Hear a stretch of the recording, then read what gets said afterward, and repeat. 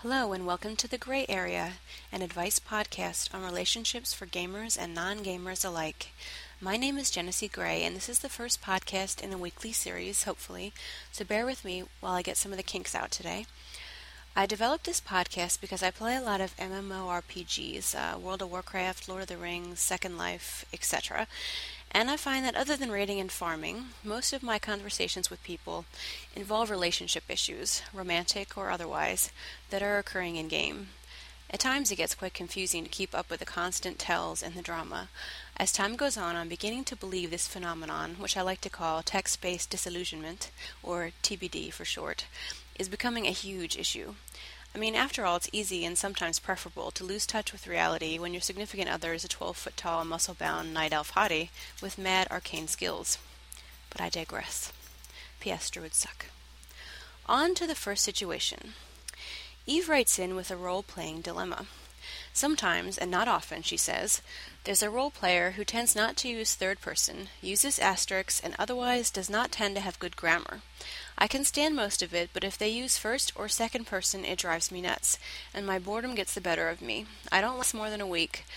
With most, it's about 3 to 4 months at worst and more at best, and that means I lose interest very, very quickly. If I tell them to type correctly, they don't, or ignore me from telling them. What are you supposed to do to keep that sort of ignorant typing to get out of your way and make them not God mode the whole thing with slang text? Eve. I don't have a lot of info here about the game you're playing, if it's a MUD or a physical LARPing sort of interaction, but I'm going to assume you know the other players here. By the way, I'm assuming this person's a new player and hasn't quite got the hang of things yet and isn't just a walking epic fail. So, first, before the game begins, whoever is making the scenes move forward, the dungeon master if you will, should set out some basic etiquette for gameplay. They should be nipping this in the bud anyway to begin with, but I would definitely ask for a rereading of the protocol. If this doesn't work, or if there's a computer controlling the environment and it's not a DM, I'd begin to take it to the next level. When this person, let's call them Artie, says, quote, I go to the stone wall and investigate, I would reply with confusion. Eve wonders what an eye is, and gently explores her face to see if this eye you refer to is a sight-seeing apparatus. When Artie replies with, Hey, it's me, I am talking, you will continue in this vein. Eve drops to the floor as the voice of God echoes in the room, cowering in fear. Rinse and repeat, etc. Keep on deliberately misconstruing until he corrects his behavior. Good luck, and I hope that works out for you. Second, we have a letter from a mysterious, weary traveler who's having some family issues. She says, My question's about holiday and vacation travel with the extended family. My significant other boyfriend and I are in a committed relationship, own a home together, have been together a long time, etc. However, because we choose not to be officially married and we don't have kids, the extended family members seem to think we should be able to easily travel to multiple states to visit them. The travel time wears us out every year and it gets really expensive. We do want to see them, especially around the holidays, but the huge family get-togethers with all the cousins and step-siblings that we don't have relationships with or talk to throughout the year, and grandchildren we don't know, crawling all over us, are getting to be too much. We tried to suggest that we could visit a few weeks before the holidays to avoid the big family events, but they quickly said they would just invite everyone earlier so we could still attend the big event. I realize the big family events are more for the grandparents and little kids than for us, but how do we tell them we'd rather just visit with a few select people who we are close to, rather than spending time with a whole huge extended family we don't really know anymore? Sincerely, the weary traveler. Well, TWT, it can be hard when family makes the assumption you're young and kid-free, and thus widely available to be inconvenienced without a thought.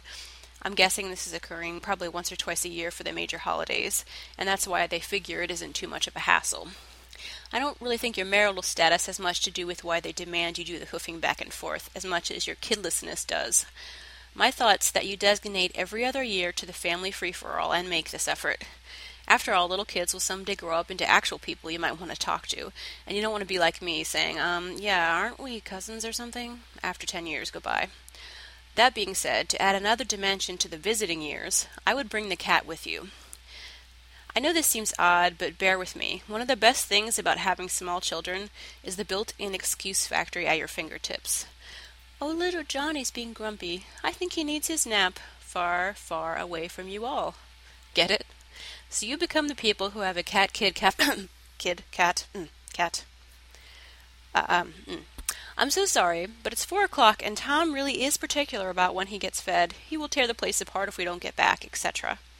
Also, I'm assuming you're staying with your family, and this will gain an added complication to the question, do they want you to visit if you bring a cat to stay at their house? Bonus. On the years you don't go for the big shebang, I would take time throughout the year on regular weekends to visit those family members who do have meaning for you and you will miss individually. This way you won't have to put up with the whole clan every year, but be warned, if you make these individual rounds and you skip some people, it may be noticed and commented on, so be careful not to hurt the feelings of the ones you'd rather skip until next year. Excellent letter though, weary traveler. I hope you get some rest soon. This last letter is from Not a Racist, who is having some serious guilt issues. He says, "Hello. I got off on the wrong foot with my guild leader. A guildie told a racist joke and I laughed at it. Now he thinks I'm racist too and he kicked me from the guild. I really like that guild and all my friends are in it. What do I say to the guildmaster to think I'm not racist?" Well, this is a tricky one for sure. It's the prerogative, and one of the few, of the guild leader to kick anyone at any time for any reason. Maybe you were wearing blue today and he hates blue. No questions asked. But for most guild leaders, they don't quite act like this Dasfur all the time, or they wouldn't have any guildmates. The time to beg and plead would ideally have been right after you were kicked, however. I'm afraid you might be a little late here. I'll try to help you salvage this, though. First, I would write an in-game mail to the guildmaster. I would tell him how stupid I was to laugh at such an offensive and belittling thing, and that you don't know what came over you. I'd tell him you were completely and utterly wrong, and you're completely sorry for anyone you may have offended. I would beg him to plead and post something in the guild, telling anyone who heard you how you apologize for your actions and how bad you feel. And if he knew you, he'd know it's so unlike you to do anything like this. And then you send it and wait. By the way, you are sorry, right? You know racist jokes are the very least in poor taste in a digital world full of every culture. Just like jokes about women and kitchens are also very unfunny, right? Frigid. Especially when you look better in a frilly apron anyway. Back to the question. A certain amount of joking of all shades is appropriate and acceptable with people you spend a lot of time with in the game, people who have gotten a feel for you and who really know you and know that you respect them. Teasing is okay with friends, but insulting strangers is not, and that's what happened here. You laughed at a joke in poor taste that was offensive with people who didn't know you yet. You got burned. After you send this letter, you were waiting, remember? I'm hoping the guildmaster will respond to you in some way to this letter, maybe telling you how upset he was or what the guild policies are, etc. This is excellent because that's a dialogue that's been opened.